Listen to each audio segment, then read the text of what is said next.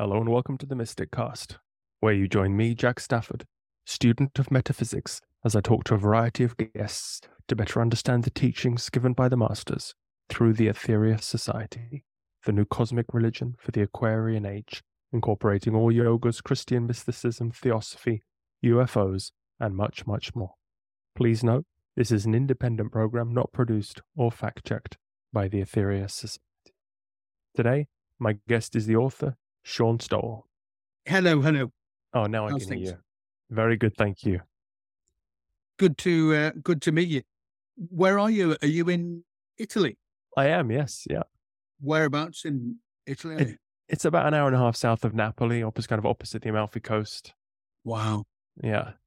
that's a really cool place to be. How come you're there?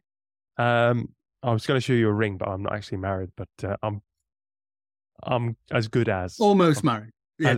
We've got an Italian child, so Right, that kind of great. makes me an honorary citizen in my book. Must be nice to still be part of the EU. Yeah, I didn't get a vote, but if I had, I'm pretty sure I would have voted to stay in. That was such a hassle. I had to get my driving license redone. I had to do so many things for that. It was a night. Yes. Yeah, total nightmare too.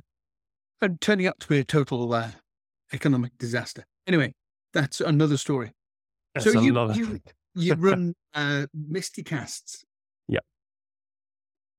Yeah, I'm a student of metaphysics. I got into it in India about it's pre-COVID, so I was getting on for 3 years ago now, and 4 years, and yeah, I really got into the metaphysical aspects of yoga, and because I thought things like walking on water and levitation, I thought like everyone, I thought it was just allegories. What do you call it? Allegory. Yeah. Like Allegorical. Yeah. yeah, and I didn't really get the science behind it, but now I do understand how you can do these practices. You raise Kundalini, you open chakras. It's metaphysics. It's like next level physics. So I'm Right. fully sold on the idea that Dr. Canon had many abilities, and so I was hoping to hear from you because Yeah. you're the number one authority on what is quite Well, I mean, there are a number of people who've looked at it. I mean, I sort of looked at it from a historic perspective because of his role with Edward VIII. But anyway, so is that the key aspect that you want to talk about? Yeah, I mean, we're just we just chatting about it as if Yeah. you're around, if you're around for dinner, and I don't have any questions. I'm just enthusiastic. So maybe you Yes, could, absolutely. yeah. I mean, so for obvious question, why did you write a book about him? Well, my dad was born on the Isle of Man. The Isle of Man is a small island. It's in the middle of the Irish Sea.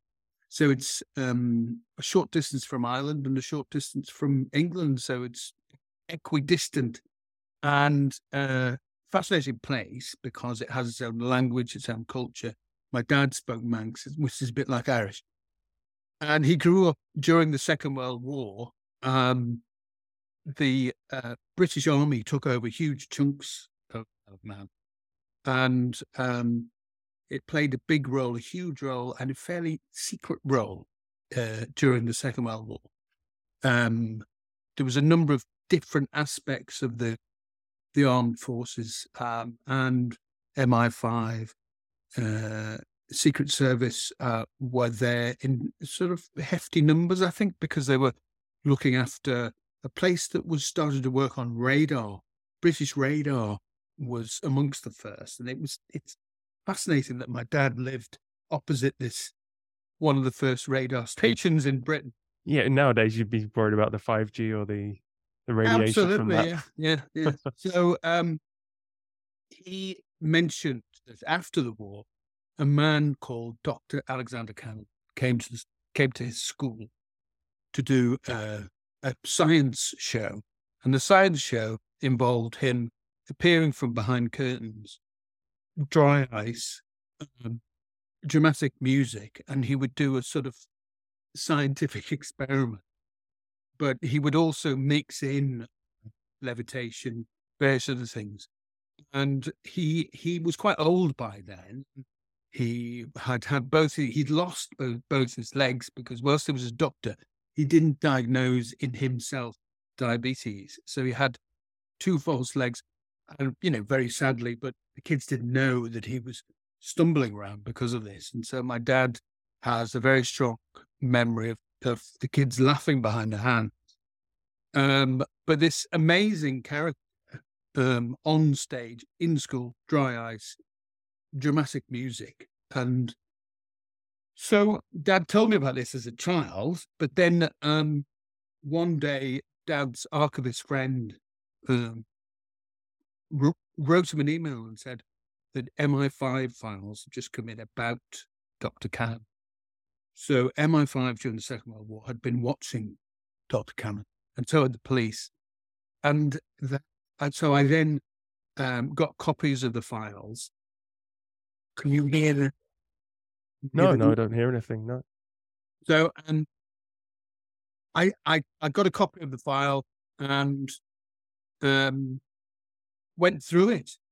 And it is absolutely amazing. It's an amazing story of a man claiming to levitate, a man claims to do all sorts of things. And he was taken seriously. He was taken very seriously by what I then, after a few years looking at the story. Can you hear the Hoover? No. No, It's okay. Yeah. After a few years looking at the story, I did more and more research, and the very top of the British Armed Forces took Dr. Canon very seriously. And there are lots of stories, as you see in my book, there are stories about him being psychically involved in big battles, Second World War battles, most notably off the northern coast of Norway. He claimed he was guiding the British forces when one of the secret coding machine was discovered on a trawler. And that was a major breakthrough in the Second World War. And for all those reasons, Dr. Canon is a massively fascinating character. Was that the Enigma machine then? The Enigma machine, one of them. There was a number of them. And this was on a trawler that had been hit by a British torpedo. And as the trawler was sinking, a British commando got on board and went through and grabbed a load of stuff randomly. And he was part of a commando group, two or three groups. And one of those groups, not this particular group, but another group that was involved in an operation elsewhere in the north coast of Norway, was led by a guy called Commander Congreve. Now, Commander Congreve, Geoffrey Congreve, was a establishment ruling class English aristocrat.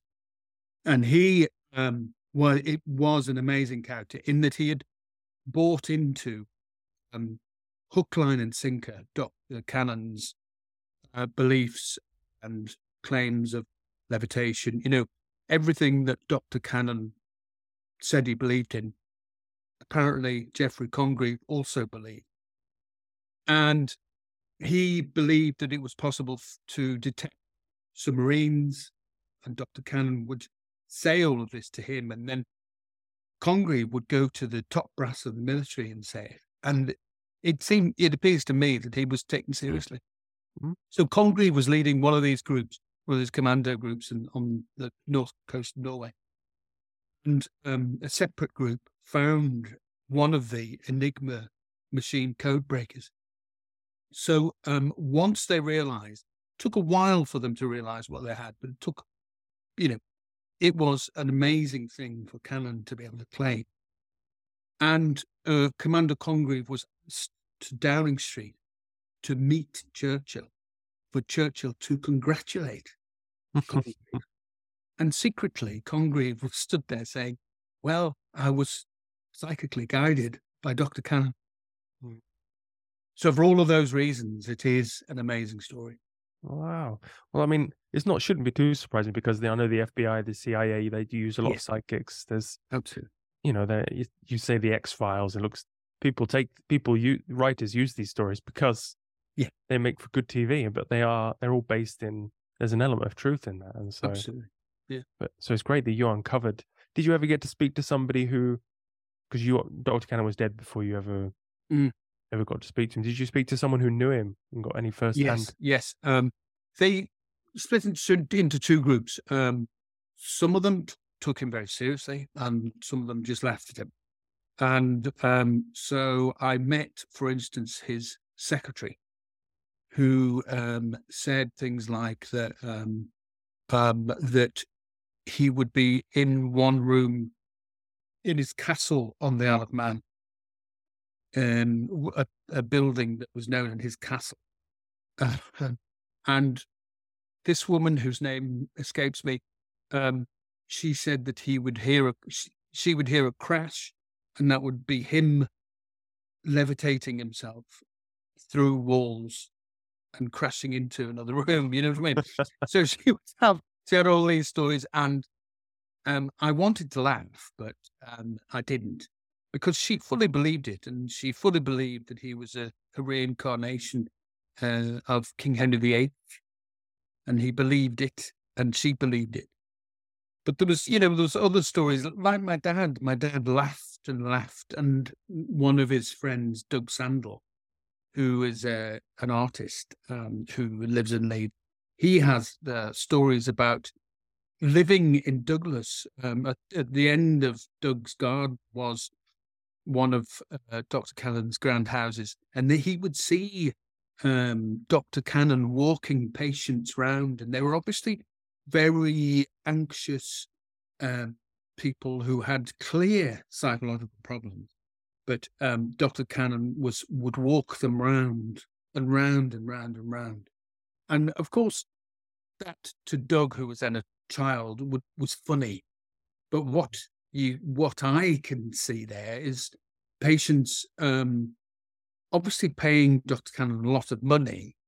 Whether or not he sort of had any positive outcome, I don't know. But he certainly took over people's, minds in perhaps a good way or a bad way.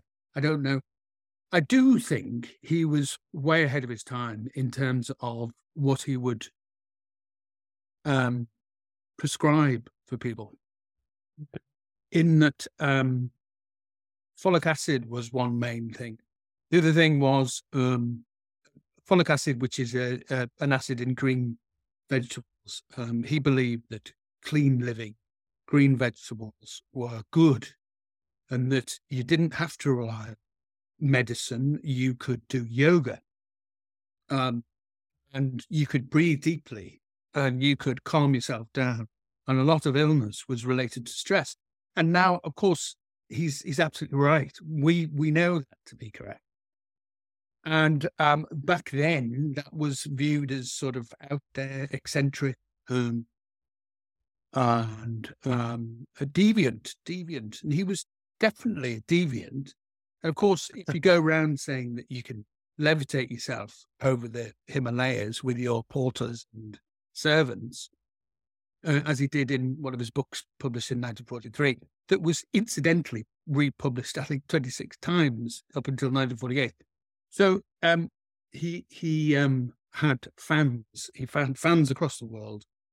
And whilst a lot of it was a load of nonsense, a major part of it was really interestingly forward thinking. Yeah, because I'd have heard he was a bit doing healing. He was doing. Yeah, he would do anything if he could. I think he made a hell of a lot of money, and he claimed that he could heal with thought and with his hands and so on. Whether or not he did achieve that, of course, is doubtful, I would say. But an amazing character, very much of his time, because I think, a few decades ago, people were ready to believe this stuff.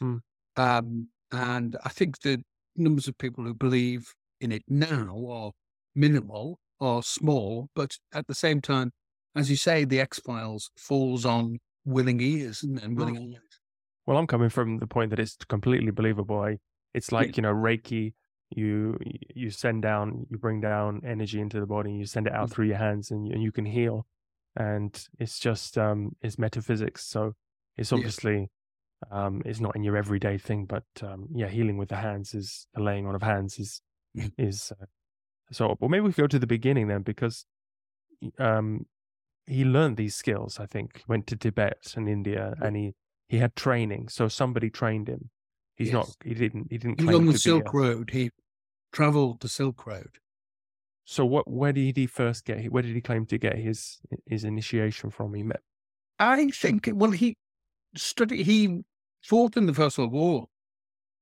Okay. After the First World War, was trained in medicine at Leeds University. So, I think he had just happened to have an opportunity to travel, and he went to Vienna. He studied at Vienna. I don't know how he funded it, whether or not his father funded him or not. That might have been the way he did it. But he certainly, once he got into this way of thinking, there was no turning back in terms of making money and being able to find fellow supporters. So he went to Vienna. He studied in the university around the time when Jung and Freud were very much of the moment. And he was able to, I think, combine his own Christian upbringing, because his father was a preacher, with interesting ideas. And there was a sort of melting pot of ideas that then took him to Hong Kong. So I think this was back in the day. I mean, this was this is, I mean, this is swashbuckling stuff. No, I mean, the 1930s were very much an era of new thinking, hippie thinking. Post First World War, there's a lot of death around and a lot of thinking about what is afterlife, and the spiritualists were beyond. Spiritualism, very much so. So once he was in Hong Kong, he was able to travel the Silk, go along that route and find, very similar. I mean, he was 30 years ahead of the Beatles. You know what I mean? Yeah, that's how I would summarize it. And did very well out of it. And so, when did he go after that? Did he go into Tibet? Did he go to a monastery? Did he do any? I don't know about the detail of that, because the files don't actually tell us much. His books, they're probably in his books, and his books I found very difficult to read because I just didn't understand the context of what I think they were published and republished because they were very much people wanted to believe it. And I always struggled to read the text because they're very thick. They're like it's like a sort of chat with mystics and sort of various sages. Oh, they're hard to go through, some of these books. Like, you know what I mean? Have you read Madame Blavatsky? And you know Madame Blavatsky? And yes, I've heard of Doctrines. Yeah, I've heard of it. Yeah, heavy going stuff. And I'm not built of the correct sort of. It's my brain is too sort of sure. Yeah. Horses for courses. Yeah. So I don't actually know the detail. I do know the detail of his movements in the 1930s and 40s and 50s in the UK because he was watched. You know what I mean? He was watched by the Secret Service, and those files tell us a lot about who were his clientele and who was bankrolling him. There was a guy called George Drummond, Captain George Drummond, who was a really interesting character. He is an absolutely fascinating character in that he was very, very close to the royals, and it is him who opened the door to Edward VIII. Wow. So, the king, the famous, abdicated. Abdicated for So we are told for love, but I think it was for a lot of other things. Um, Sympathizer with the. he was a Depends which movie you want to see. with the Nazi movement, but also he had a drink problem. He wasn't the right sort of guy. He wasn't landing the right women. He wasn't having, he wasn't marrying aristocratic women. He was interested in people like Mrs. Simpson, who we are told by FBI files was sexually deviant or, good at sex. I don't know how you describe it. But, and she certainly caught him, and he was willing to be caught and willing to give up the throne for lots of other reasons. And I go into in the book, I put a number of pieces of the jigsaw together, and it is clear from files from a tape that was made in the 1980s of an old man who was involved in the black shirts, the Nazi movement in England in the 1930s. The verdict was that Dr. Canon, our Dr. Canon, was used as a lever to propel Edward VIII from the throne. So he was a good guy on the good side, or the? Yeah, I think he was used as a by the British establishment to get rid of Edward VIII, and there were one of a number of levers, and whether or not obviously the key lever was Mr. Simpson, but it took the Prime Minister and the Archbishop of Canterbury a lot of lobbying of Edward, telling him that he wasn't the right person for the throne, and that the British monarchy was close to God, and that if there was dysfunction within that monarchy, dysfunction of a number of kinds, which alcohol, hanging out with the wrong women, not having the right sort of marriage, that the British monarchy couldn't stand for.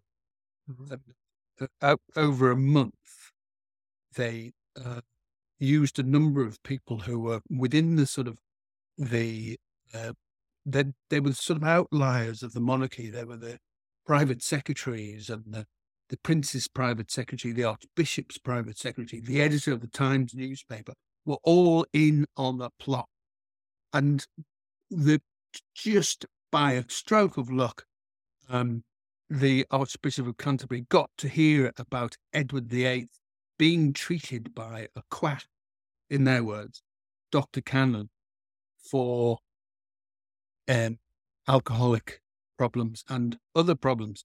So it was at that point that they were able to communicate with each other and probably tell Edward VIII himself that they're aware that he's talking to a quack. He must be mad. He must be this. He must be that. And I think that played a role in I can see pressurizing Edward VIII into saying, okay, I give up. Because he would have known that being a Nazi supporter, a supporter of Hitler, was not condoned. No way. Even though there were a large number of aristocrats who believed or were sympathetic at the very least. Blood ties and to the aristocracy. Yeah. But I was trying to think which movie I saw where about this king. It wasn't the king's speech, was it? It was another one about the abdication, and they don't mention any of this. I mean, this seems but it's another layer, out. Airbrushed out. Yeah, it's airbrushed out, or it was for a long time. It's only in recent years that we've got to understand the scale of what we're talking about. Because during one thing that I picked up in my research, can you hear the dog? Max, come and sit down again. So, and in my research, I read a book by Stephen Durrell, who is an amazing academic, who has got the details about the extent to which the aristocrats supported the Nazi movement. And Oswald Mosley, who was a key fascist black shirt, was apparently in the night before Edward VIII finally said, I'm off. And Oswald Mosley was driving round, drumming up support in the belief that if Edward VIII actually stayed, he would appoint Oswald Mosley as Prime Minister. Yeah. So, all these things you don't get to hear as history is written. It's also true to say that the black shirts were standing outside Downing Street, shouting 1, 2, 3, 4. They had a rant, and they wanted to get rid of Baldwin and install Oswald Mosley. And Edward VIII would have been a supporter of that. Jeez, how could have? So, if you have suddenly you find out that a mystic occultist, Dr. Canon, is treating Edward VIII, you use that as a paper. You say, hold on a minute, he's not. He's lost his marbles. And that, crucially, what was his name? The editor of the Times at the time had shown it, had made it clear that he was willing to publish an article. So he didn't need to publish an article about Dr. Canon because Edward had gone. Had he stayed, then the editor of the Times would have published the story. Gosh. Yeah. It was all there. It was all Dr. Cannon's role would have become much more evident had Edward stayed a couple more days. There was this threat of blackmail. Yeah. Wow. Could have. Yeah. It should be a movie. No, this could be. Absolutely, it should. And I've often thought of turning my book into a podcast. I've got more research coming. Yeah, let's do it. Do a lot. I've got access to a file. I'm just waiting for the government, the culture secretary, to release a file because the circle, Dr. Cannon's circle, expands beyond what I thought was the sort of outer limit, and the extent to which the royal family on the outskirts of this circle is amazing. So what happened? I'm not a fan of the royal family, I have to say.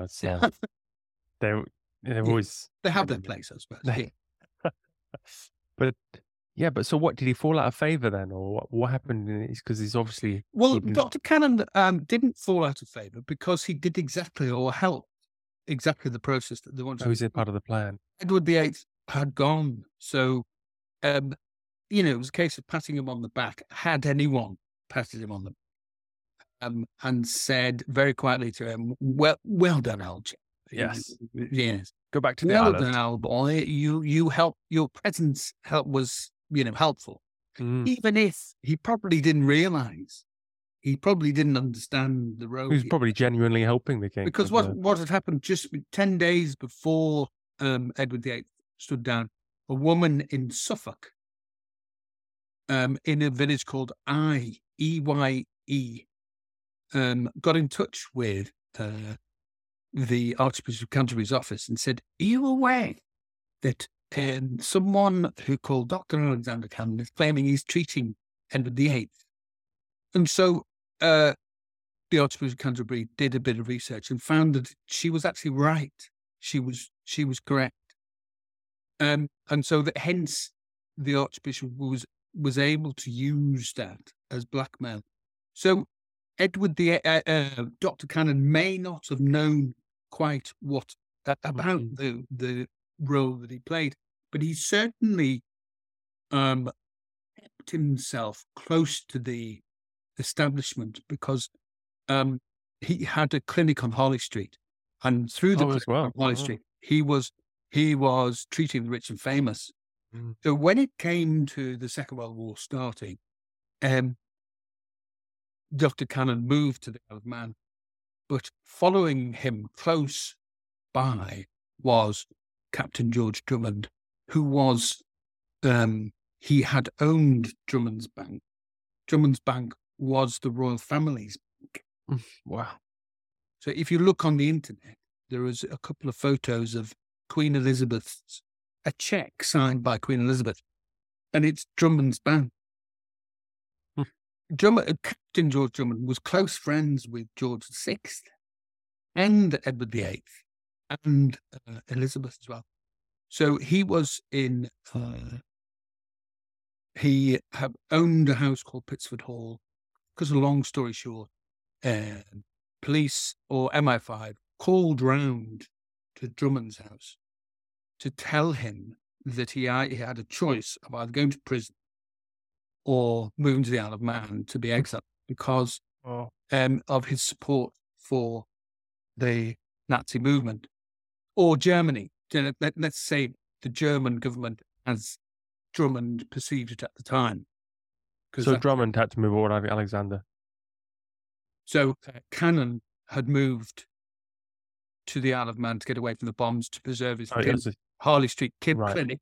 Separately, the man who I think bankrolled Dr. Canon, because George Drummond was a big fan of what Dr. Canon was doing.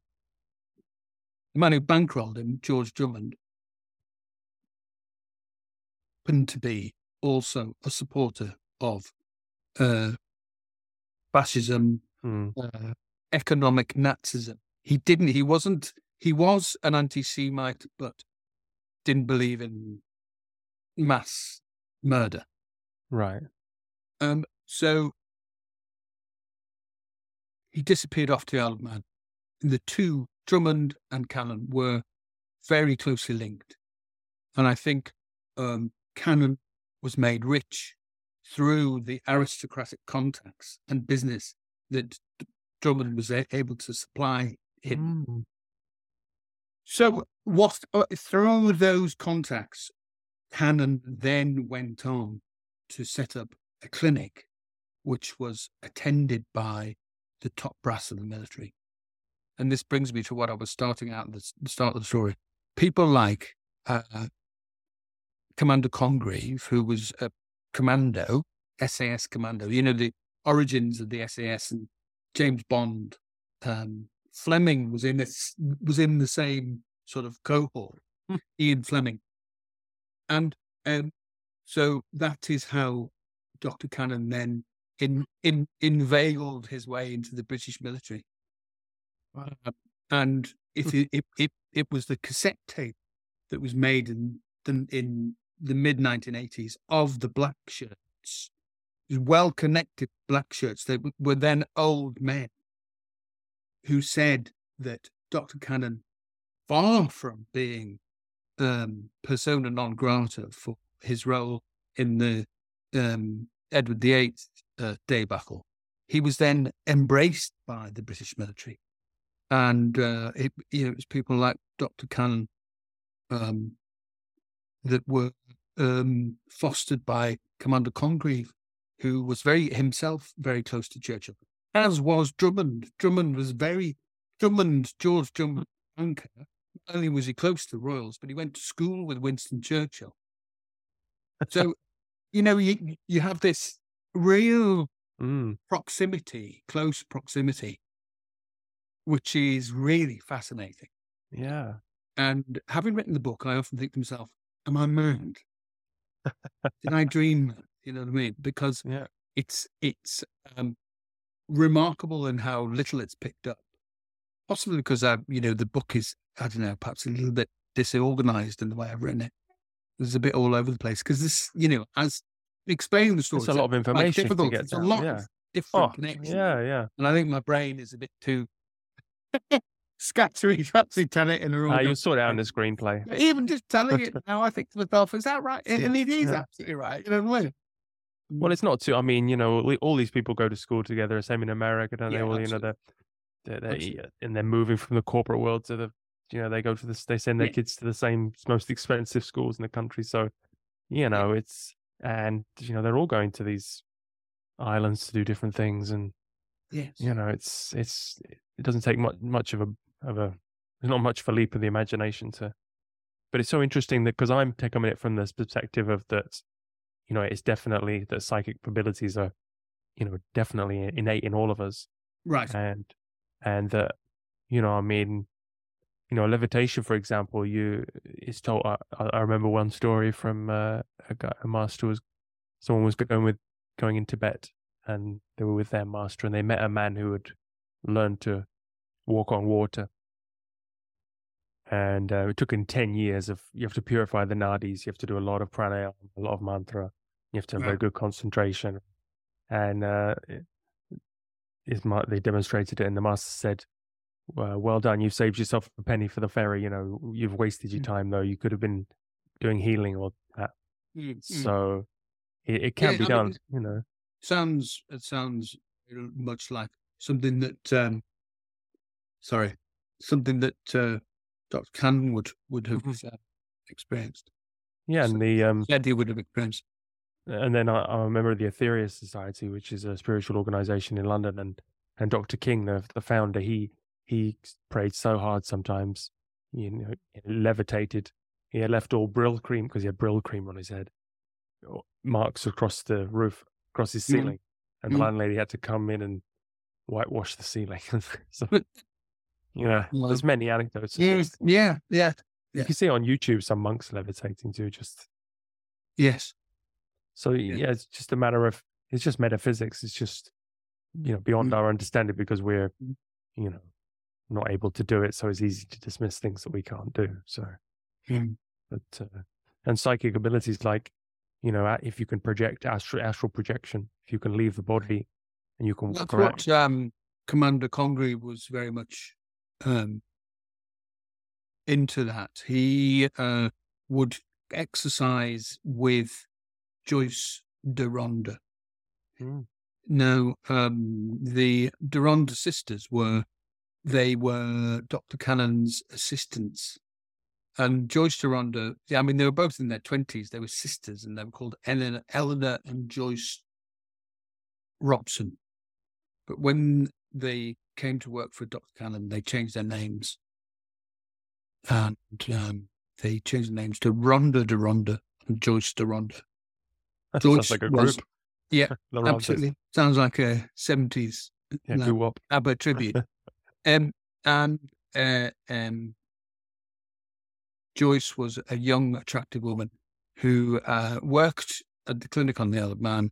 And then Commander Congreve was many of the, there was loads of top brass in the military that arrived to stay, to have rest, and to learn from Dr. Canon. So it is really amazing to think. Top brass. These people don't waste their time. I mean, you can laugh at them and say they was an airstrip.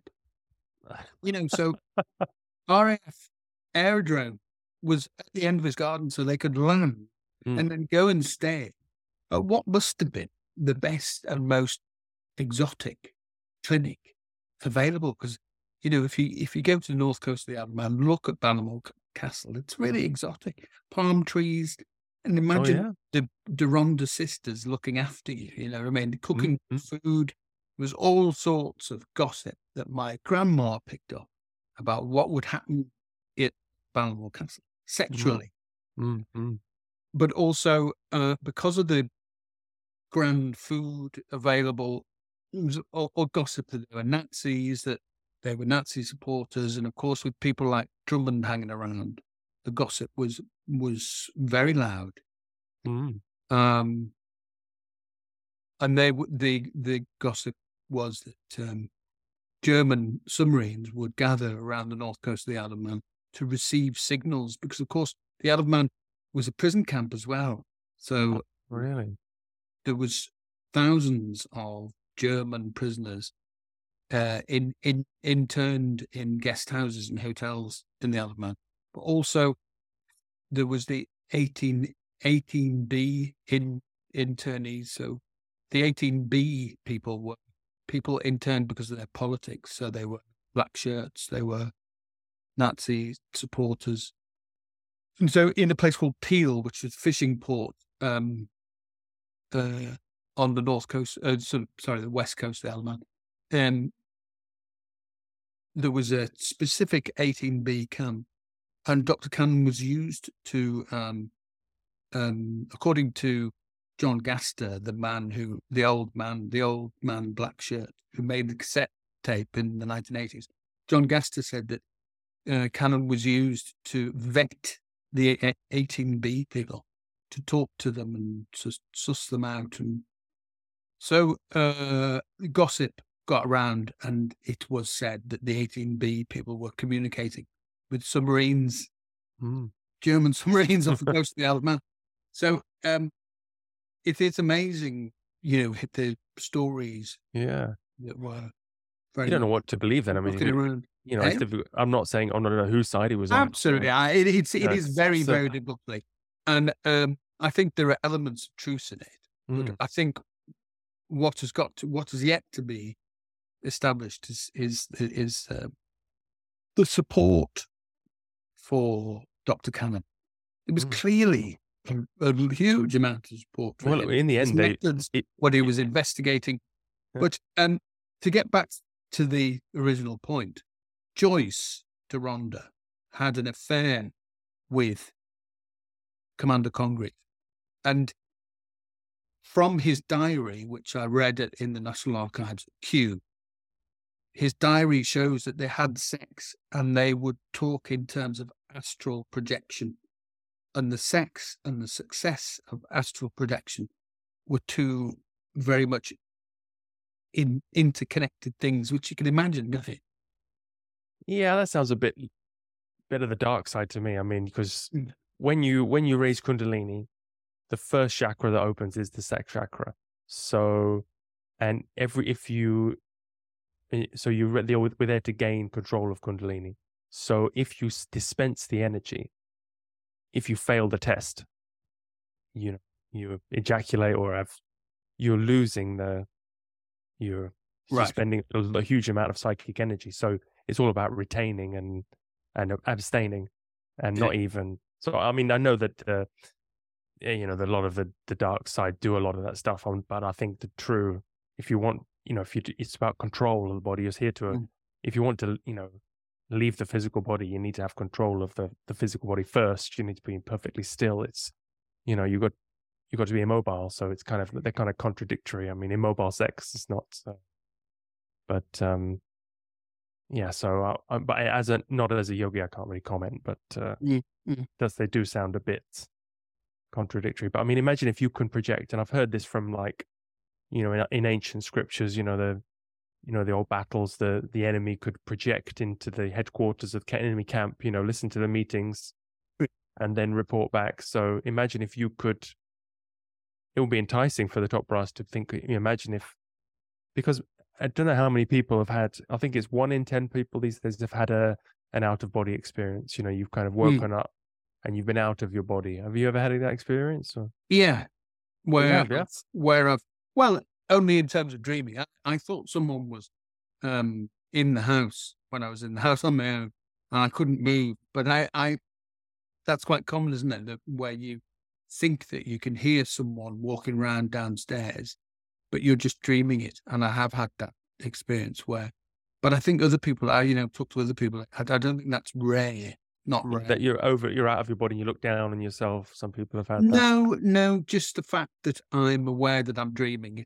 It's a lot more simple than that. I've never had anything, an out of body. Okay, but I think many people have, and these are kind of spontaneous things. But when when you've had training, like you've been to Tibet or one of the mystery schools, then you can leave the body at will, and that's real freedom. You can go to other realms. You can travel on this realm. Therein lies real. That's you're on the footsteps of real ability then, and psychic. You can see people's auras, so you could tell if they're telling the truth and things like that. And you can, psychic. You can read people's minds. So these are kind of basic psychic abilities that the yogis develop. So if Dr. Canon had done these practices and was, it's obviously. He's not a fraudster in that respect. I mean, he wouldn't get the top brass and all those people to come and people to set it up if these people are not.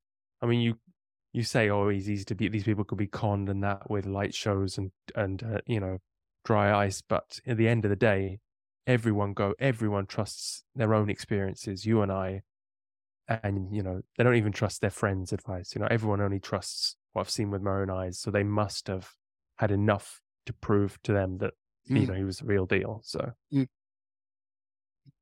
interesting. I mean, yeah, it is, we are very much science-based now, much more than we were. And, the willingness to believe in this sort of thing is much less common now. But I think back in the, even when I was a kid in the 70s, there was a much greater grey area in the public psyche than there is now. Mm-mm. And if you look at the films and books and popular TV, that it really shows that there was a much greater willingness to believe in this stuff. Well, and if you look at Netflix now, every other show is something, some... Yeah, it is, absolutely. Yeah, some crazy school where students are getting amazing abilities, or there's ghosts, or there's, people are... Yeah. So, yeah, and anecdotal evidence of UFOs as well is another big area, and, so many sightings, and it's, if there was evidence for something based on human observation, I mean, yeah, so I'm fully paid up. I mean, I know you're a skeptic, but it's there's enough evidence for me, in terms of parallels between everything, and so. But have you had experiences? Would you say that you've had experiences? No, it's just enough for me, the logic, the argument, because I'm studying with a metaphysical teacher who can, who's doing mantra since he was 3 years old, and so he grew up in a yogic family in America, and he can do, just the way people explain it, in a he's not in the TV or anything like that. He's just a very quiet guy, but yeah, they don't kind of promote it too much, the real people, just because it's just a lot to deal with. Who wants to talk to skeptics, really? Because if you're talking to a skeptic, it's usually someone who's kind of comfortable in the world. They've got all the answers. They don't need an explanation on anything else. It's like, pyramids were built 4,000 years ago by men with chisels and hammers, and exactly. That's the way it was. We don't need to question. Lots of unanswered questions. Yeah.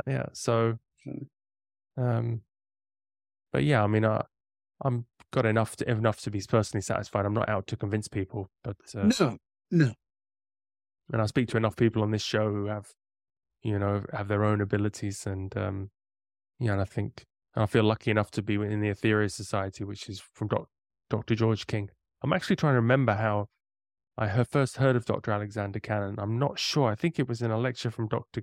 King, but I haven't been able to find it. So that's the one thing, because how did I hear about him, Yeah, he's very much not on the radar, on the popular radar. There was some lecture I heard him about, and I'm trying to find it. It's frustrating for me. Because when my dad first met my mum, I ended up growing up in Liverpool, but when Dad and Mum were sort of a young couple in Southport, he went to the library, and Dad said that Southport Library was full of Dr. Canon's books. Really? Yeah, and so he was obviously very well known decades ago. I think people obviously disappear into the time. It's and also because of the writing. I mean, those esoteric writings from 100 years ago are not legible to us. I can't found very dense texts, and just didn't. I really tried hard, but I just couldn't. I struggle with Dickens. Shakespeare, forget about it. I think anyone I was like at the back of the class, anyone like Shakespeare, I think they're just kind of faking it and pretending they like that. I don't understand. No idea what they're going on about. So, my mum loves Shakespeare and quotes it now and again, man. Yeah, they're just on an intellectual level above above you and So, I. So, yeah. Yeah. but no, I mean, going back to Dr. Cannon, I mean, we won the war, the British. You and I, we weren't there, but the British won the war. Mm. So he did. You can argue that. If he wanted to be, he wanted to bring. If he was against it, what is your personal opinion? Was he a force for good or a force for? I think he would have done good for the people who believed in him. I think for those who were patients, I think, if take for example, Edward VIII, he did have a drink problem. He did Yeah, smoke too much. yeah, And those two things are known to create sexual dysfunction. And Philip Ziegler, who was a royal biographer, I did an interview with him, and he said um, the sexual dysfunction thing would have been a big issue for Edward because he drank and smoked so much. So right, yeah, for those people like Edward VIII who will have suffered problems like that, because obviously, I mean, my parents' generation and my grandparents' generation, they all smoked and they all looked by the time they were 50 like they'd been hippered in a factory. yeah, You know what I mean? yeah, yeah. Uh, Those were it- bad cigarettes in those days as well. Those yeah, were, really heavy duty yeah, ciggies. And so, um, in that regard, because he pushed for clean living and eating well and sleeping well and deep breathing, he probably did do a lot of good mm, mm, because no one else was doing it. Well, I'm sure other people were doing it, but mm, um, you know, if if he will have had a big um, impact if people stuck to what he said. And mm. so when someone has a big impact like that, you do believe them. You go, yeah, God, he's right. Especially if they're a voice in the wilderness. Yeah, yeah, yeah. At that time, especially. Yeah. Many of these doctors, they don't take care of themselves. Though I've met some really great doctors, and they don't take their own advice or their own medicine. So maybe that's Yeah, you know he, so true. I because he went to developed see a diabetes. specialist the other day, and he looked like he drank a bottle of red wine every night. You know what I mean? Right, yeah, yeah, yeah. So, Smoking outside the hospital door. Yeah. yeah, yeah. So what happened? So Doctor Cannon, I mean, how did he go from that to school performances? I mean, I think he just he was past his sell-by date. The end of the Second World War, he would have, he would have had to have fallen back onto his clientele, his rich clientele, that were no longer as dependent as they were because the First World War had come and gone. People had grieved. And I think in the 1930s, people needed someone like Dr. Canon to talk positivity and ethereal stuff to help them through the huge numbers of people suffering huge grief. And the Second World War came and went, and people, again, suffering grief. By the sort of 1950s, when my dad was at school, in the middle 1950s, that function that he had was dissipating, and the sort of the media world that we're now in was starting to lay roots, and so someone like Cannon would have been laughed at by the school children. And he yeah. was eccentric, and he did fall over because he, terrible diabetes and having to lose both his legs. So someone making claims, someone like that just would have been, he was, and the way Dad talked about him when I was a kid was that he was a laughingstock. He was an amazing laughingstock who talked about connections with the royal family. But actually, those connections with the royal family turned out to be true, which is amazing. Maybe that's why they cut him off and just kind of, retired him because he knew too much, or he just, Yes. Yeah, absolutely. yeah. I can really see that. And also, and people. Also, because the Isle of Man was a popular holiday destination. There was people who, I can't remember his name. He was a magic performer who I quote in the book, who lived opposite my dad. Percy, called Percy. Percy was a sort of seaside showman who would do all sorts of tricks, and people either took it seriously or laughed at him. And of course, Percy was Percy is the one who said to me, Dr. Canon was a great man, but he was up to all sorts, and he would make all sorts of claims.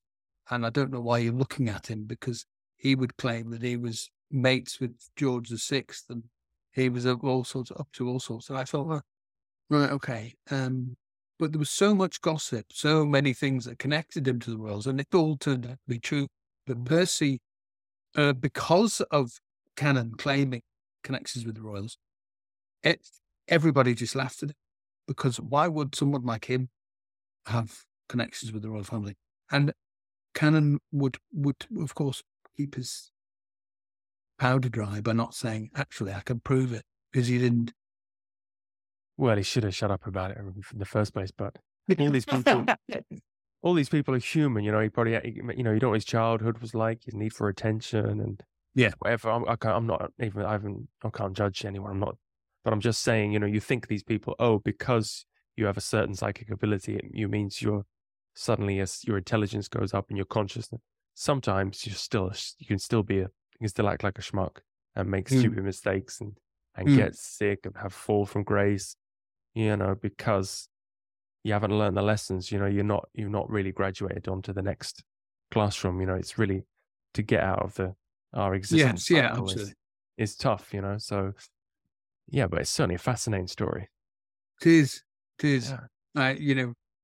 It's a shame we can't actually interview him, but some of his, I've got tapes, reel-to-reel tapes in my wardrobe in the bedroom, and he talks like this, and and I could see why people laughed at it.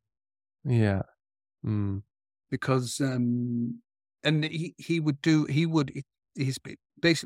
his thoughts about life and whatever go on and on and on and on, and he'll have crashes of cymbals in the back, and this whiny violin music in the background, and he needs to show showmanship. 1950s, people would have said enough.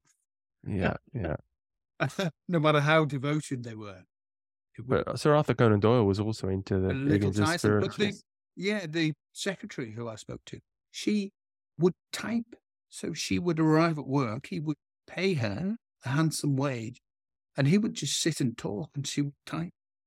So he would talk about levitating across the Himalayas and being up in the clouds with his servants, and she would type it up, and she believed every word, absolutely every word. Wow. Maybe you should talk to a medium to try and get his voice to get him to come through. That's an idea. Maybe you should embrace both sides of the story, because worth a shot. Interesting journey. Yeah. Well, this has been great, Sean. I really had a great time chatting to you. Thank you. Yeah, it's been good talking to you. Really interesting. Really interesting. Yeah. So the next thing is jealous of the fact that you live in Italy. Yeah. Whereabouts are you? Whereabouts are you? Okay, that's nice. But the weather's a bit. A lovely place. Yeah. Yeah, I'm from Lincolnshire and Suffolk. Oh yeah. Yeah, but whereabouts are you from in Lincolnshire? I was born in Lincoln, but then I moved to Suffolk when I was Bury St Edmunds when I was about 11. Heard of Eye? Yeah. Oh yeah, I cycled to it. Yeah. Did you? Very close by. Yeah. Wow, that's amazing coincidence. Yeah. Ronald Ray, R-E-A. Is there anyone that you can think of who lived on there called Ray? No. He was the local vicar who spoke to a woman who raised the alarm about Dr. Canon and his contact with Edward VIII. No. Anyway. No, but so what's next? You're going to work on this?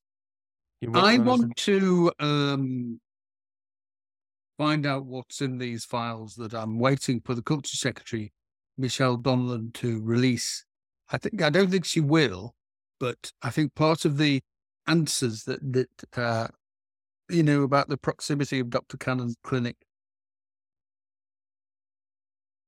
Well, no, actually, these files wouldn't answer them, but they certainly throw more light onto the status of the people who are 18B internees on the Isle of Man, and then that would tell us a lot more about the importance of Dr. Canon and the role of Dr. Canon, because these files would shine a big light into there. And I don't know why the British government won't release them.